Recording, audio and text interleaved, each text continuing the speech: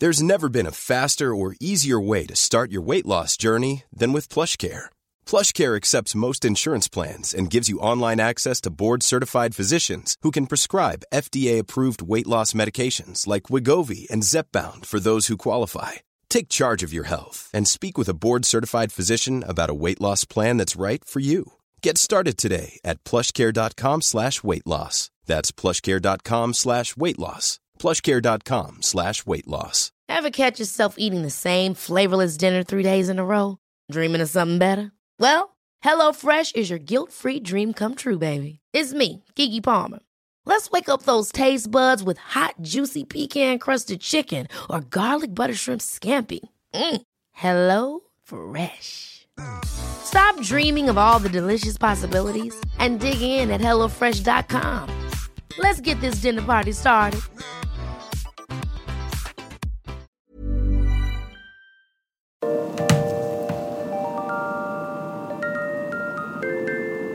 Hey everyone, and welcome to History Dweebs. I'm Tim, and I'm joined today by the very Honorable Colonel Charles Beauregard Hawk Waters III, affectionately known as the Southern Gentleman. How are you today, Colonel?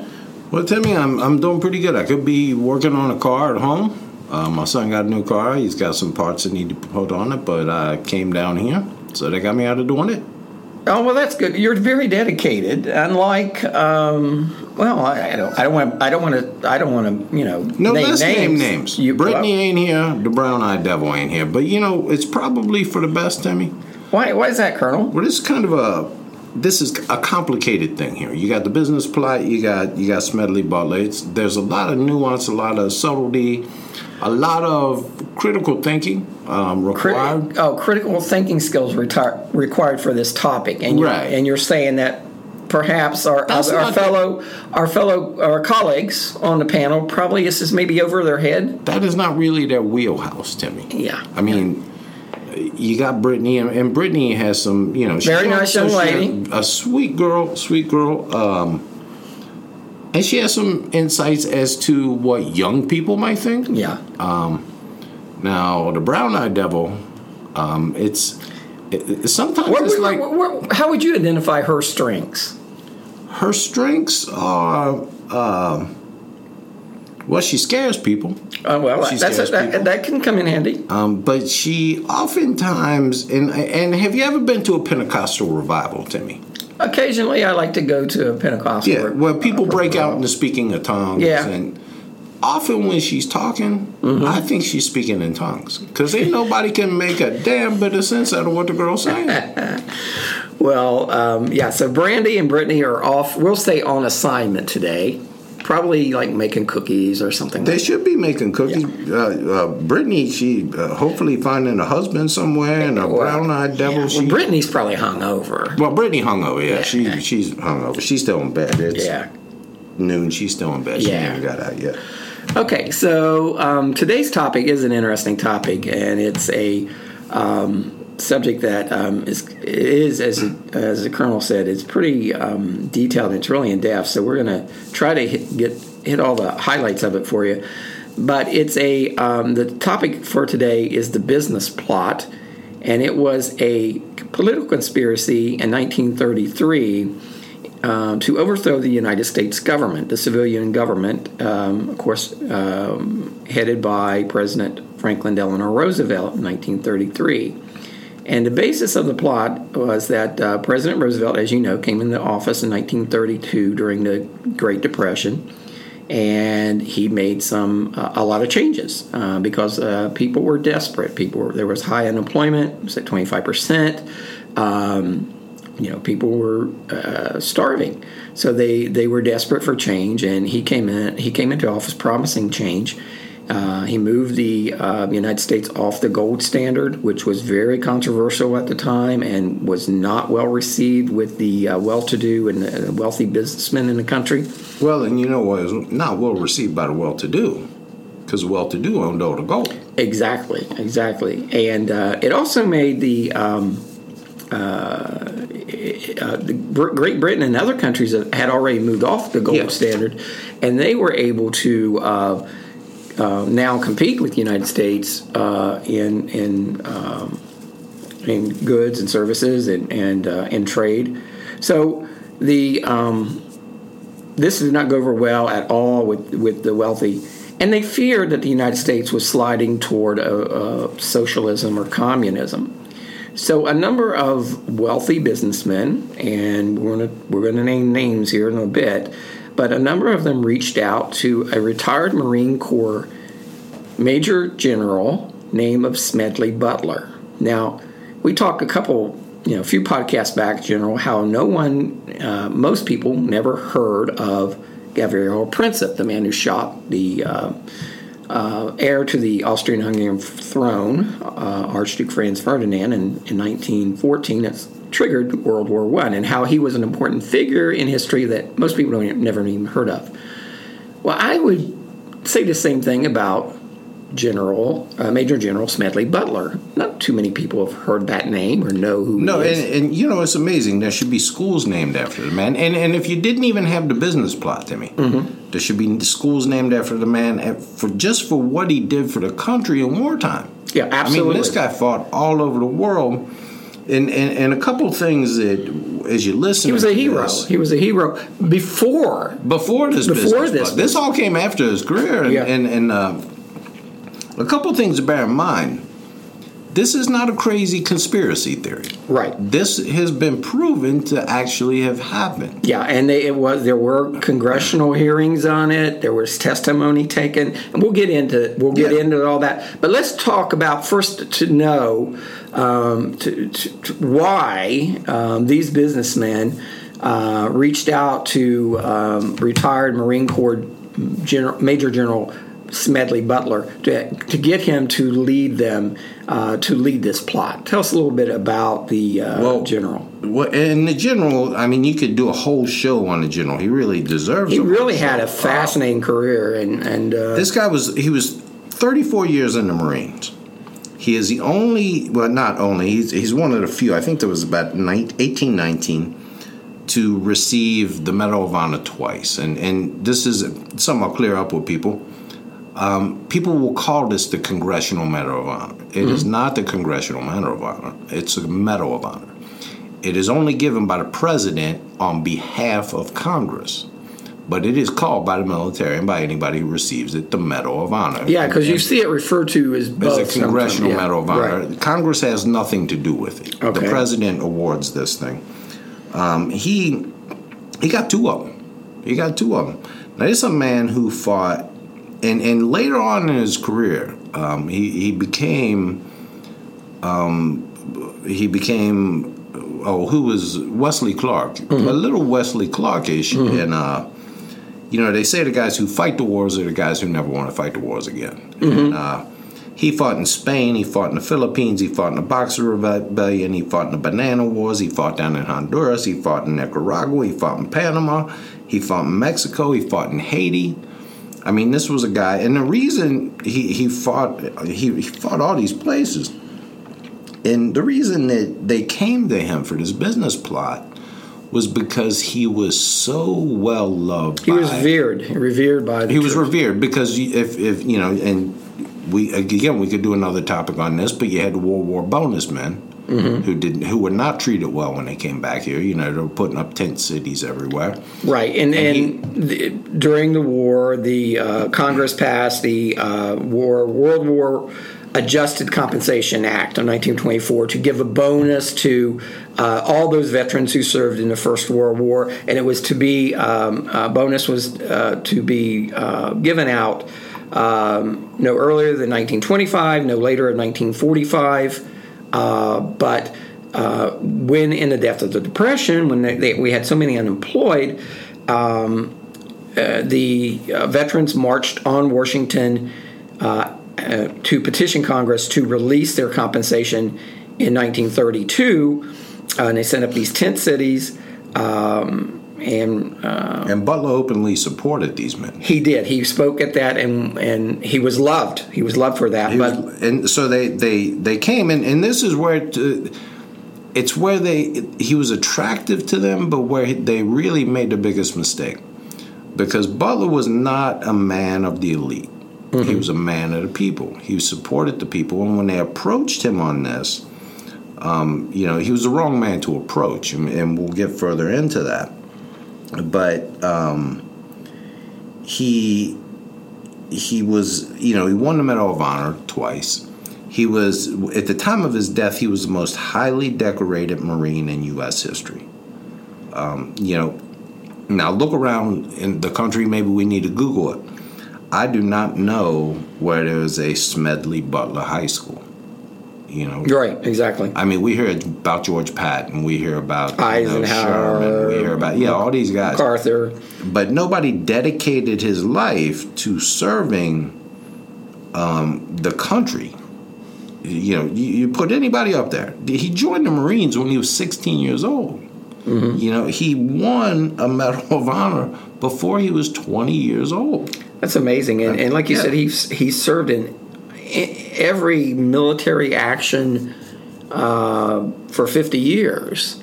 Yeah. I mean, if there were shots fired being around the world, he was there. I mean, and not just the major wars. We're talking about like skirmishes. Haiti. He was down in Mexico, Dominican Republic. He was in the Boxer Rebellion. Right. I mean, China. Yeah. What did we have to do with the Boxer Rebellion? Right. He was over there. So it's and some other things just to put some things into context with this business plot.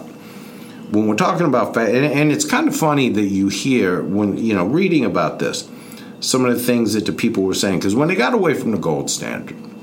The wealthy, the elite, the one percenters, basically. And also, these are people who owned the newspapers in the country, exactly, and the radio stations in the country. Exactly. So when he went to try to get this story out, it wasn't. He didn't get any traction. That's why how it ended up in Congress.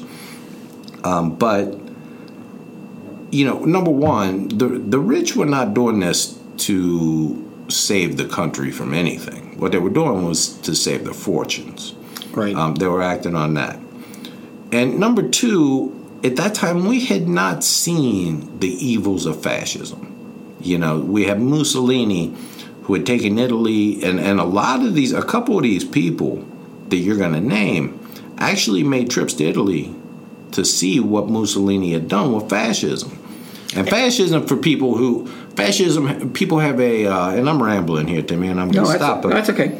People have a strange notion of fascism because of World War II, and what happened with Mussolini.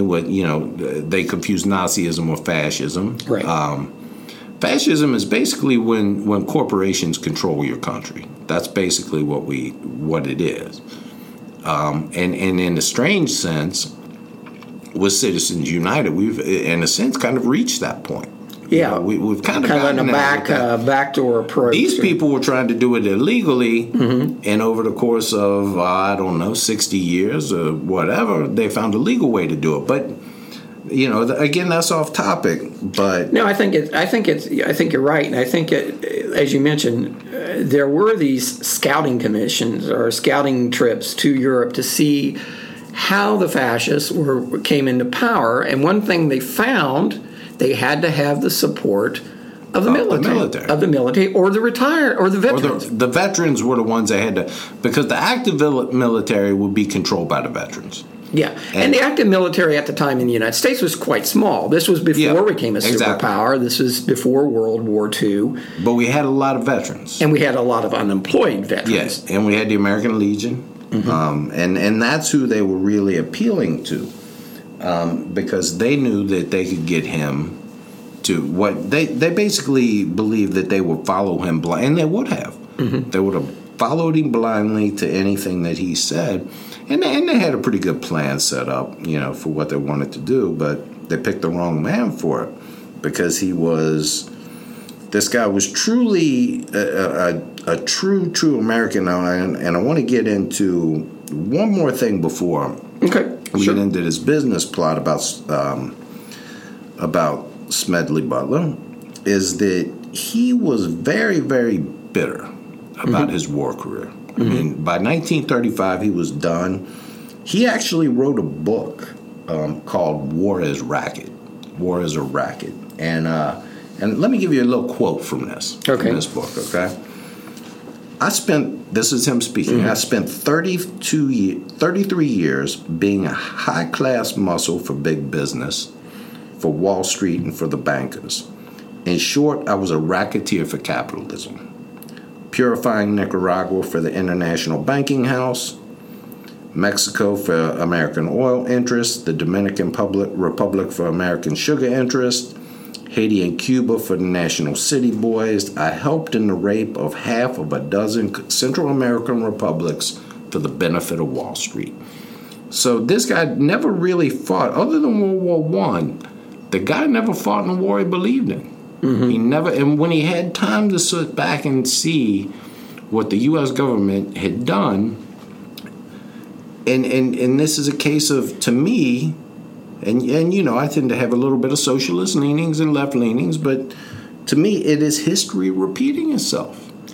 You know, I wonder at what point he comes to that conclusion. I wonder if it was before or after this plot. It really was it wasn't during the plot. It was really during when he's seen, there was a realization, and he was a Quaker, which is odd because he could have never fought in a war. You know, right. They're pacifists.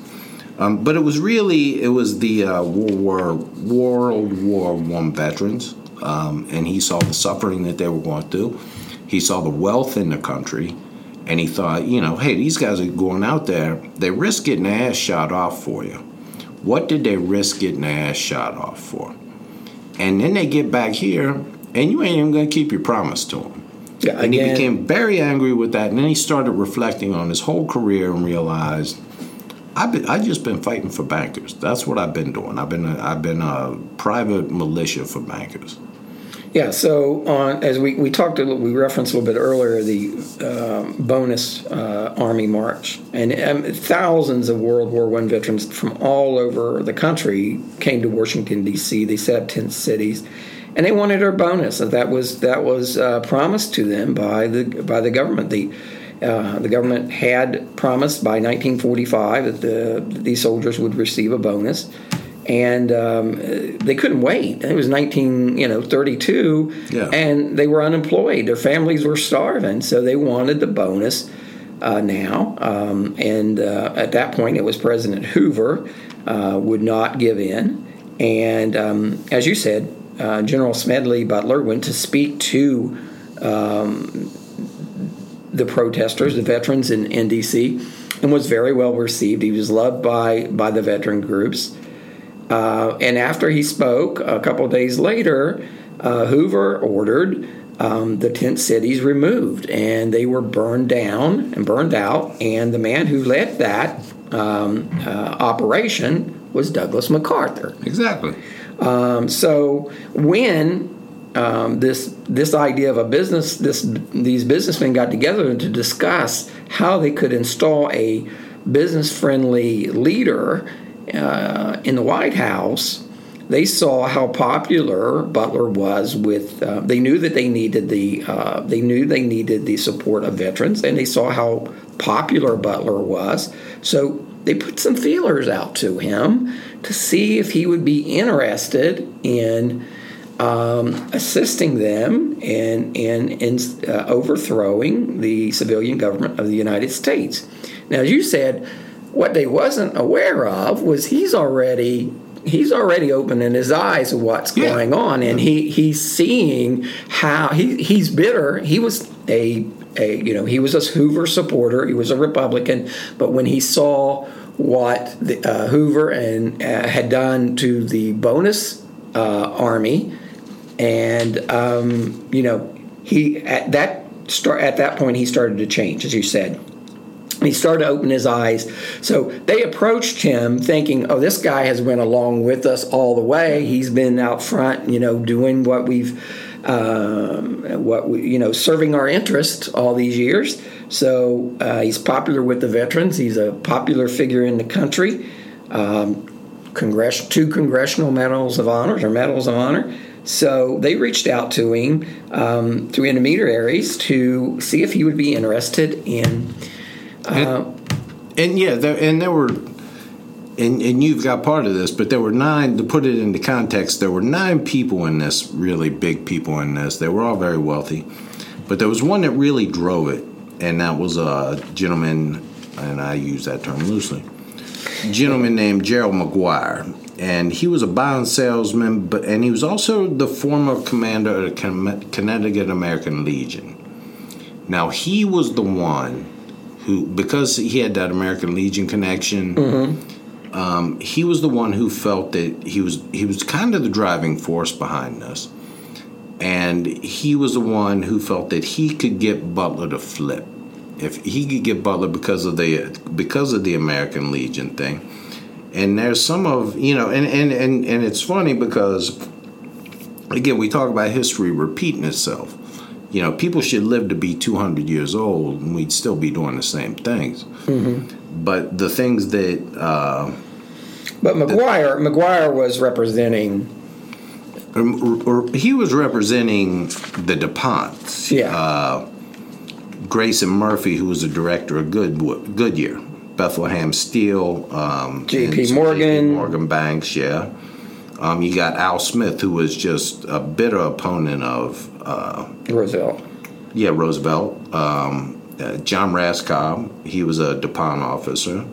You got Robert Clark, who was one of Wall Street's richest bankers. And it's kind of funny because Robert Clark said, what Roosevelt intends to do is conduct a massive redistribution of wealth from the rich to the poor.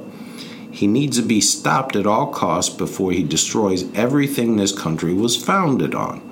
Now, what does that sound like to you, Timmy, when I talk about history repeating itself? Yeah, it sounds pretty eerily do you hear conservatives saying that about President Obama? I mean, it's something that we... The other thing they did, and I said these guys owned all the newspapers, they owned all the media. At that point, you had newspapers and you had radio stations and radio networks, a few radio networks for TV. They formed something called the American Liberty League. Yeah, and exactly. This was a who's who of wealthy Americans who had an interest in seeing that President Roosevelt not serve out his full term as president. It was there were 28 members, 24 members, and most of these were big business and Wall Street financiers. And they decided to assemble an army of 500,000 men. Now, this would they were largely to be composed of veterans. Veterans. Yeah. So they reached out, as you mentioned, this guy named McGuire reached out on Gerald McGuire. He reached out on their behalf on July 1st, 1933, to General Butler. And they had a meeting, and they proposed, they didn't come out right out and say, hey, we want to install you as the new leader of the country, or we want to install you in a fascist regime. They told him at first they wanted him to do some speaking and to get the support of the veterans and speak to the American Legion Convention. And so, but he got suspicious when McGuire gave Butler a speech that he proposed Butler deliver to the convention that urged the convention, the American Legion Convention, to adopt a resolution calling for the United States to return to the gold standard, right? Which Butler thought rather odd. But he played along, and he kept meeting with this McGuire character. After a few meetings, the McGuire, basically told him what they wanted to do, and that was that they would raise an army of veterans, 500,000 veterans, that would be led by General Butler. And the plan is that... Which would have been larger than our standing army. Oh, yeah, absolutely. Yeah. Absolutely. I think our standing army was like 300,000 or something at the time. And the plan was pretty simple. These gentlemen who owned the radio stations and the newspapers, they were going to start some rumors about President Roosevelt's failing health and how he was not up to the job. And they were actually planning to go to him and tell him that he was going to have to allow this to take place, and if he didn't, he would have been ousted either way. And they would have installed, not as president, but they would install General Butler as I forget the title they had. Was it Secretary? It was a committee that and I have in my notes here, it was a committee that they were going to create. Let me see if I can find it here. But basically, he was going to be calling the shots, and the president was going to be a figurehead, Secretary of General Affairs. And Roosevelt could stay in his position, but he would pretty much be a figurehead, and Butler would be the real man in charge. So Butler, he's taken all this in, not because he's thinking of participating in this endeavor, but he wanted to get more information so that he could blow the cover off of this, basically a coup, a planned coup to overthrow the government of the United States. Well, and he just couldn't hear what he was believing. And here's something that McGuire said that was kind of funny. When he was talking, Butler's like, I'm not sure this is going to work. I mean, this kind of iffy. And the plan was, as you said, at the National Convention, they put 400 veterans in there. They start raising a fuss. If you're looking for plump lips that last, you need to know about Juvederm lip fillers. With Juvederm Volbella XC and Juvederm Ultra XC, your lip look, whether it's subtle or bold, can last up to 1 full year with optimal treatment and no additional maintenance. Find a licensed specialist and see if it's right for you at Juvederm.com today. That's JUVEDERM.com. Add fullness to lips in adults over 21 with Juvederm Volbella XC or Juvederm Ultra XC. Do not use if you have severe allergies or a history of severe allergic reactions, or if you're allergic to lidocaine or the proteins used in Juvederm. Tell your doctor if you have a history of scarring or taking medicines that decrease the body's immune response or that can prolong bleeding. Common side effects include injection site redness, swelling, pain, tenderness, firmness, lumps, bumps, bruising, discoloration, or itching. As with all fillers, there's a rare risk of unintentional injection into a blood vessel, which can cause vision abnormalities, blindness, stroke, temporary scabs, or scarring. For full important safety information, visit Juvederm.com. Hold up. What was that? Boring. No flavor. That was as bad as those leftovers you ate all week. Keke Palmer here, and it's time to say hello to something fresh and guilt-free. HelloFresh. Jazz up dinner with pecan-crusted chicken or garlic butter shrimp scampi. Now that's music to my mouth. HelloFresh. Let's get this dinner party started. Discover all the delicious possibilities at HelloFresh.com.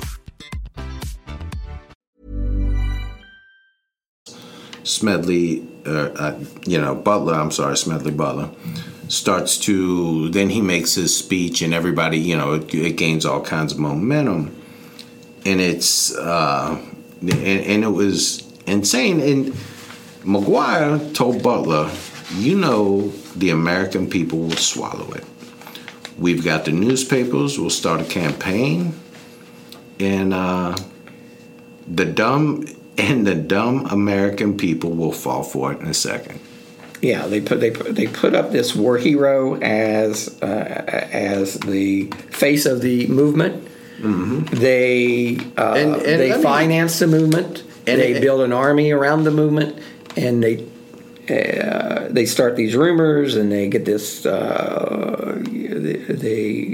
make these marches, and all of a sudden, we're living in a very different world. Not only a different country, but this was before World War II. Yeah. So we're not an economic superpower. We're not an economic superpower.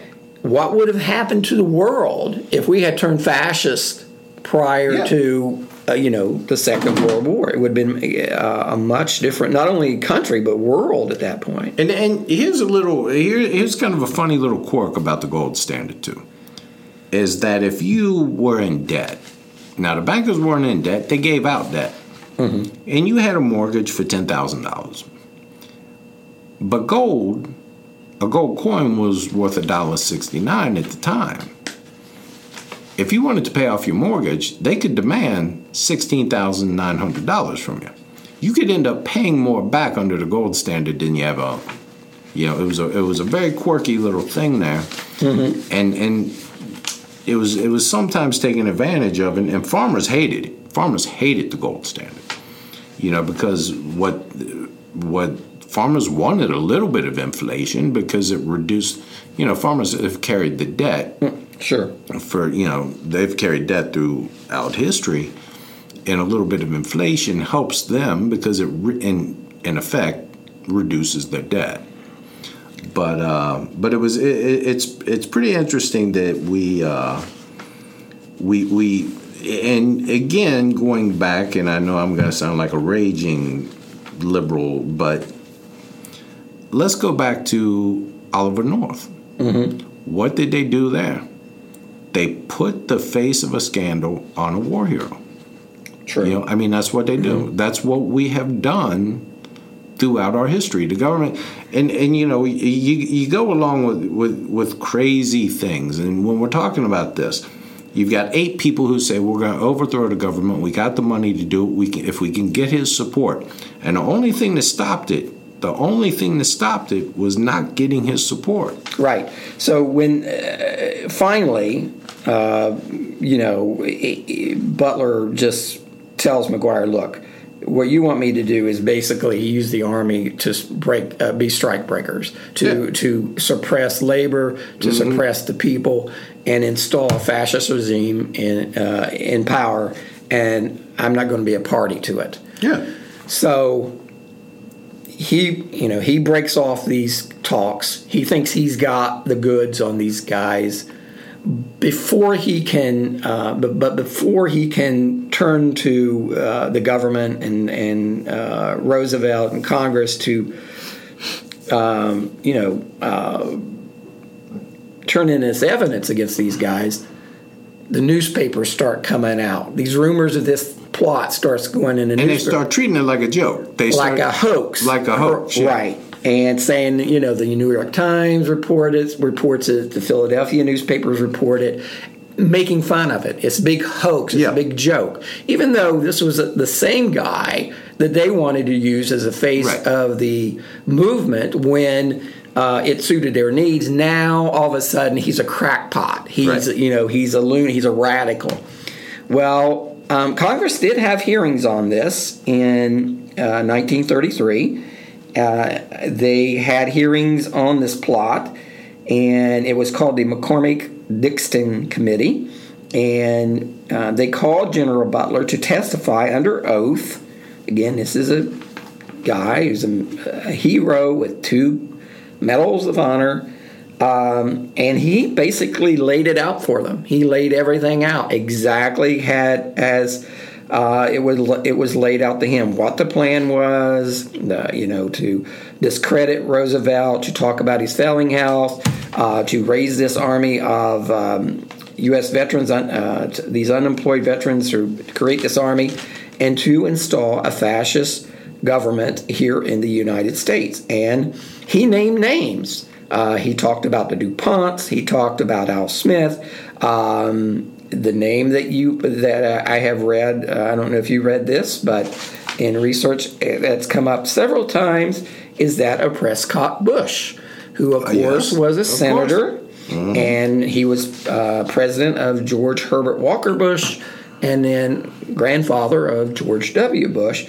So these are big names involved in this scandal. And had the committee pursued this, These guys could have been. And this is my question, Timmy. He goes to this, and this McCormick-Dickstein committee. Clearly, it was a powerful committee because later it became a committee on that very notorious committee on the House Un-American Activities Committee with Joe McCarthy. With the communist witch hunts. And the purpose of the committee to begin with was to investigate collaboration between elements of the United States government or elements in the United States with Nazi Germany or with fascist Italy. And here's my question to you, Tim, and here is the interesting part of this. How many of those people were called in to testify? None. Not a one. Not a one of the people named by this highly decorated retired Major General of the Marine Corps. Not one of the people he identified as taking part in this treasonous plot were called to testify. Now, had these guys been called to testify, had they been convicted of treason, they could have been executed. They could have been executed. These were again household names that we're all familiar with. So the committee would not call them in. And not only did they not call them in, Timmy, you know what else they did? They took the damn names out of the report. They redacted the names out of the report, and this really made it burned his ass. Yeah, it really made Butler mad. But I'm sure you've seen the 9/11 report and Warren Commission report. Exactly. How thick those documents are. Yeah. Research that. I happened to see a documentary on this where a reporter went to the National Archives to pull out the documents from this committee, this House Un-American Activities Committee that investigated this plot to overthrow the United States government. Pretty important topic, wouldn't you say? A little bit. I'm telling you, this looked like a notepad. Yeah, a steno pad. Yeah, a steno pad. They were probably maybe 50 pages in this whole investigation. So, however, now there's two different reports. Mm-hmm. You had the report that they released, but they had their own internal secret report that they did not redact. They did not cut stuff out. They did not take things out, and that becomes very important later on, because in 1967 somebody got a hold of that report. Okay. And it vindicated everything that he said. It was a journalist, John Spivak. He uncovered the internal secret report, and it confirmed everything Butler said. This is not a he said, she said. This is not a conspiracy theory. Right. This has been confirmed. And it says there's no question. In the last few weeks of the committee's life, it received evidence showing that certain persons had attempted to establish a fascist organization in this country. There's no question that these attempts were discussed, were planned, and might have been placed in execution if the financial bankers deemed it expedient, and really if they could have got Butler to do it. Now, McGuire, of course, he denied under oath later on that he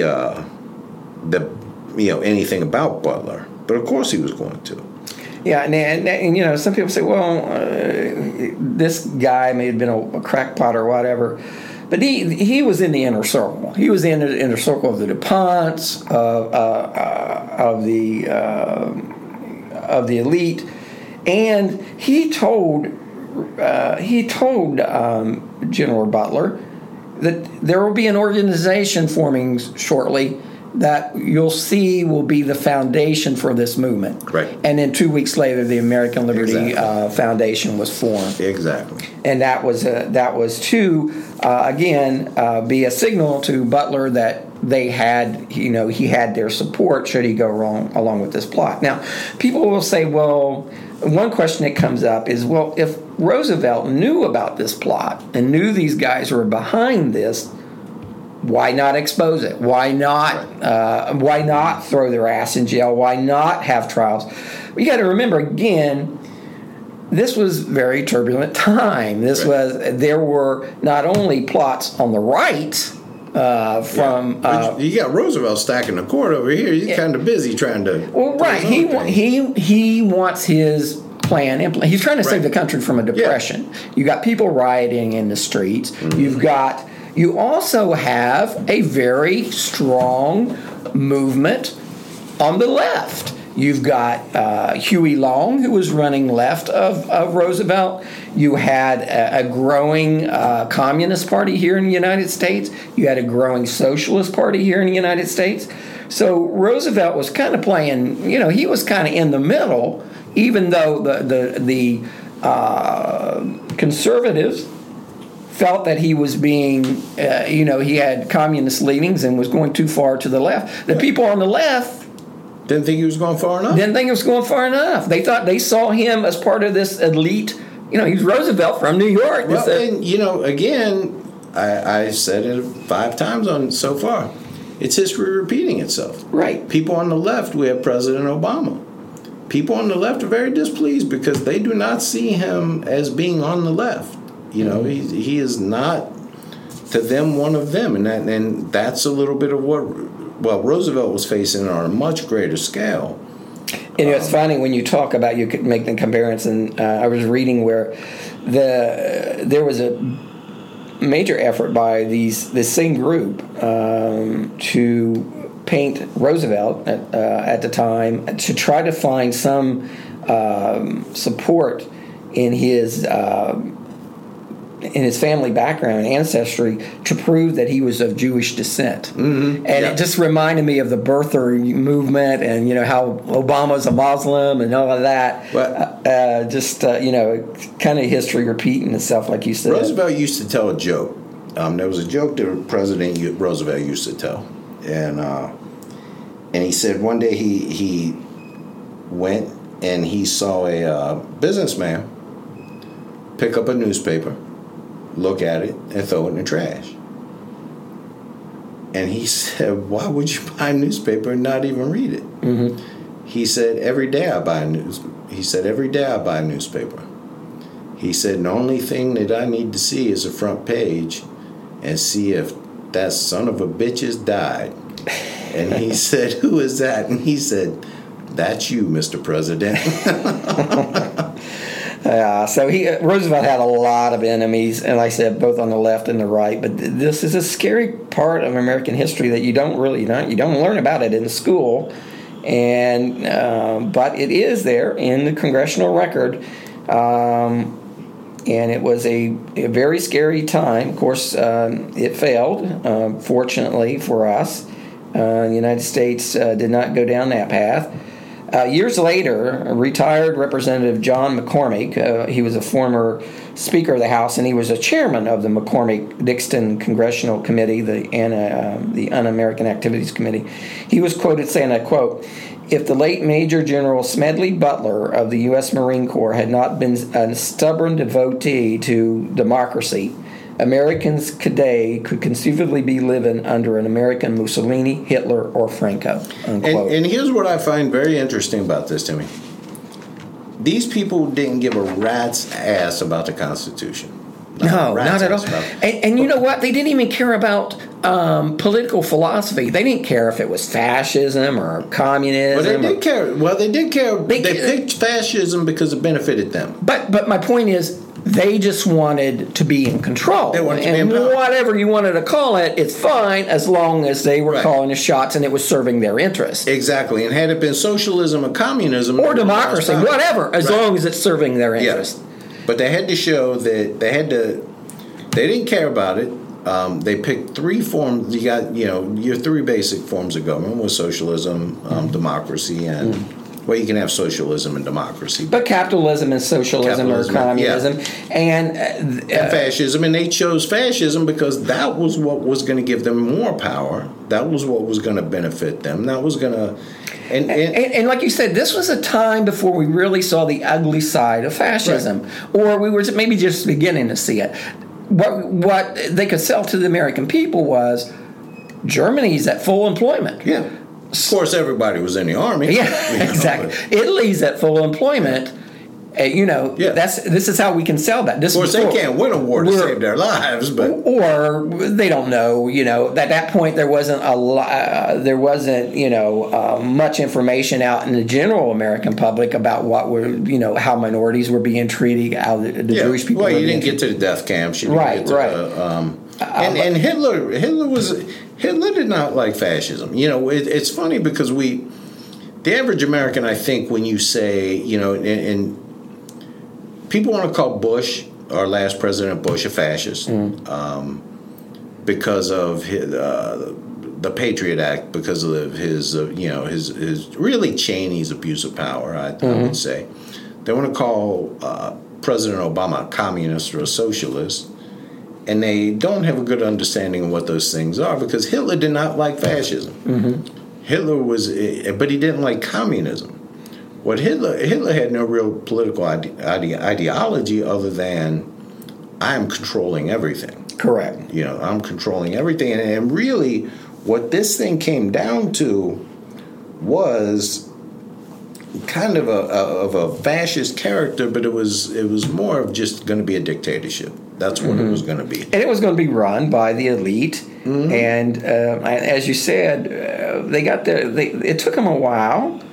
And it could be argued they've been in control all along, but with Citizens United, they pretty much got.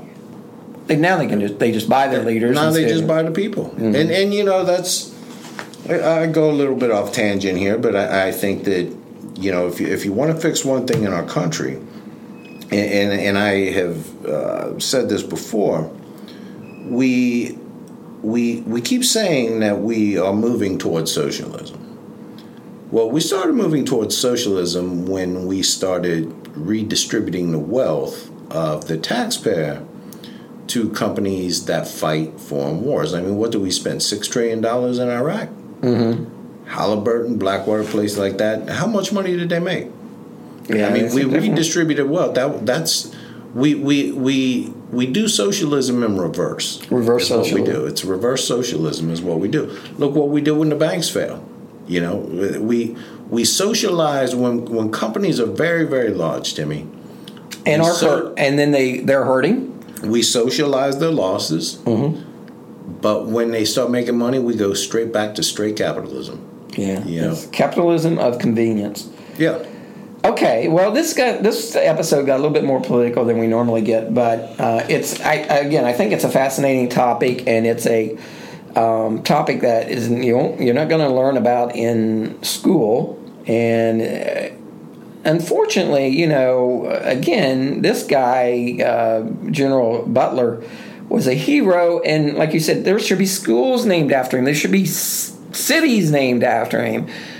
His name should be on, his face should be on the $20 bill, but I don't think you're ever going to see that because he did not play ball with the right people. But, to me, he just said something to me kind of interesting. He said we got a little bit more political. But I think that maybe that's part of the problem with our country today. Because they mentioned Huey Long in there. They mentioned Huey Long. And Huey Long was a populist. Huey Long was the guy who said, bring Standard Oil down here and I will whip their ass. And that's exactly what he did. Standard Oil wanted to run Louisiana, and he said, I'll whip their ass. Well, he did. Every man a king. Every man a king. And what we have, the takeaway from this for every American should be whether you're a Democrat, whether you're a Republican, whether you're a member of the Tea Party, whatever. There are people who are hoarding and collecting power that can take away your constitutional benefits. They can shred the Constitution in a minute. It doesn't matter if you're a Republican. It doesn't matter if you're a Democrat. It doesn't matter if you're a Tea Party. It doesn't matter if you're a socialist. It doesn't matter what you are. We have people, especially through Citizens United, hoarding wealth, and they are not acting in your interest. And this goes back, like you said, it's not a left or right issue. It shouldn't be. We all should be concerned about an open and free democracy and a fair democracy. A fair democracy. And rulings like Citizens United, whether it's them giving billions of dollars to the Republican side or billions of dollars to the left, Democratic side, doesn't really matter. What it's doing is perverting our democracy.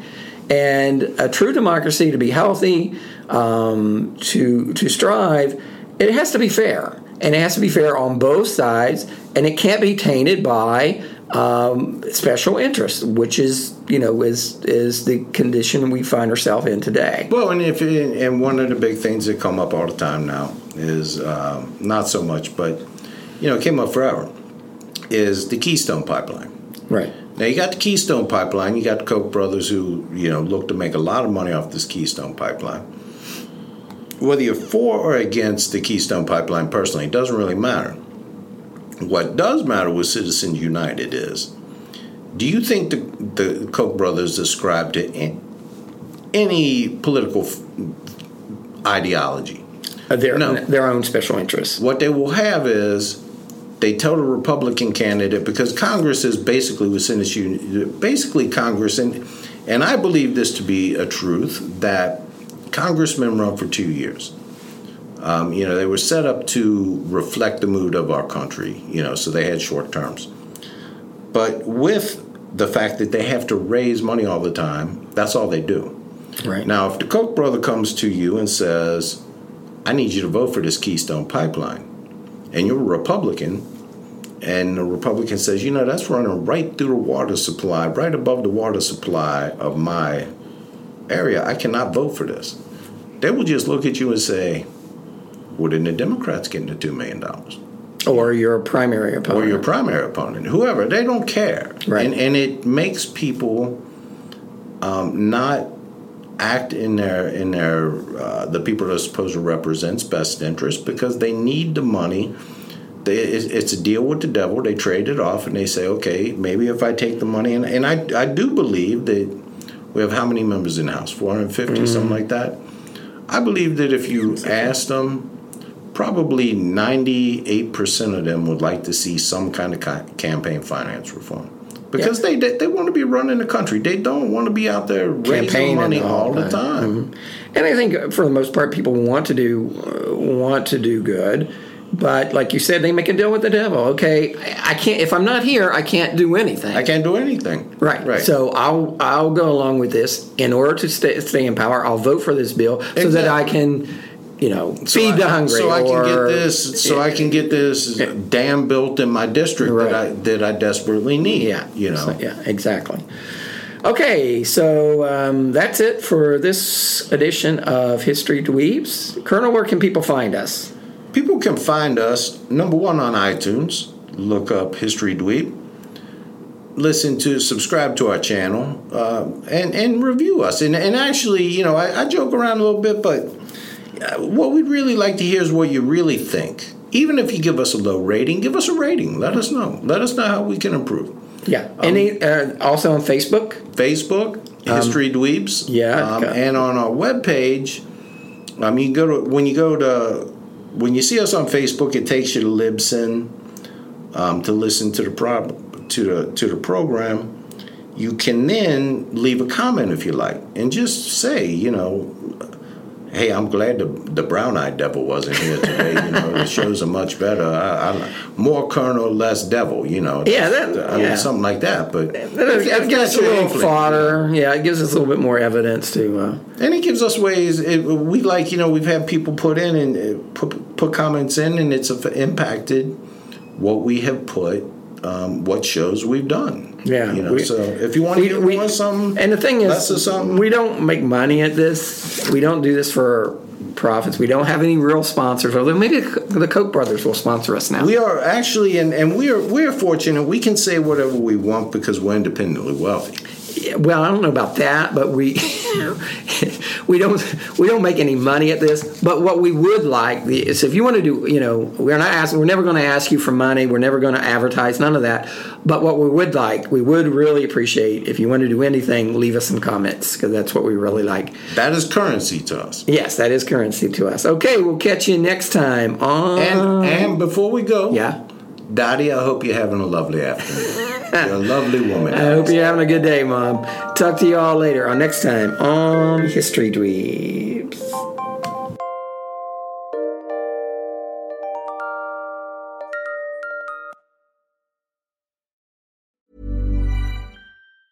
Ever catch yourself eating the same flavorless dinner 3 days in a row? Dreaming of something better? Well, HelloFresh is your guilt-free dream come true, baby. It's me, Keke Palmer. Let's wake up those taste buds with hot, juicy pecan-crusted chicken or garlic butter shrimp scampi. Hello Fresh. Stop dreaming of all the delicious possibilities and dig in at HelloFresh.com. Let's get this dinner party started.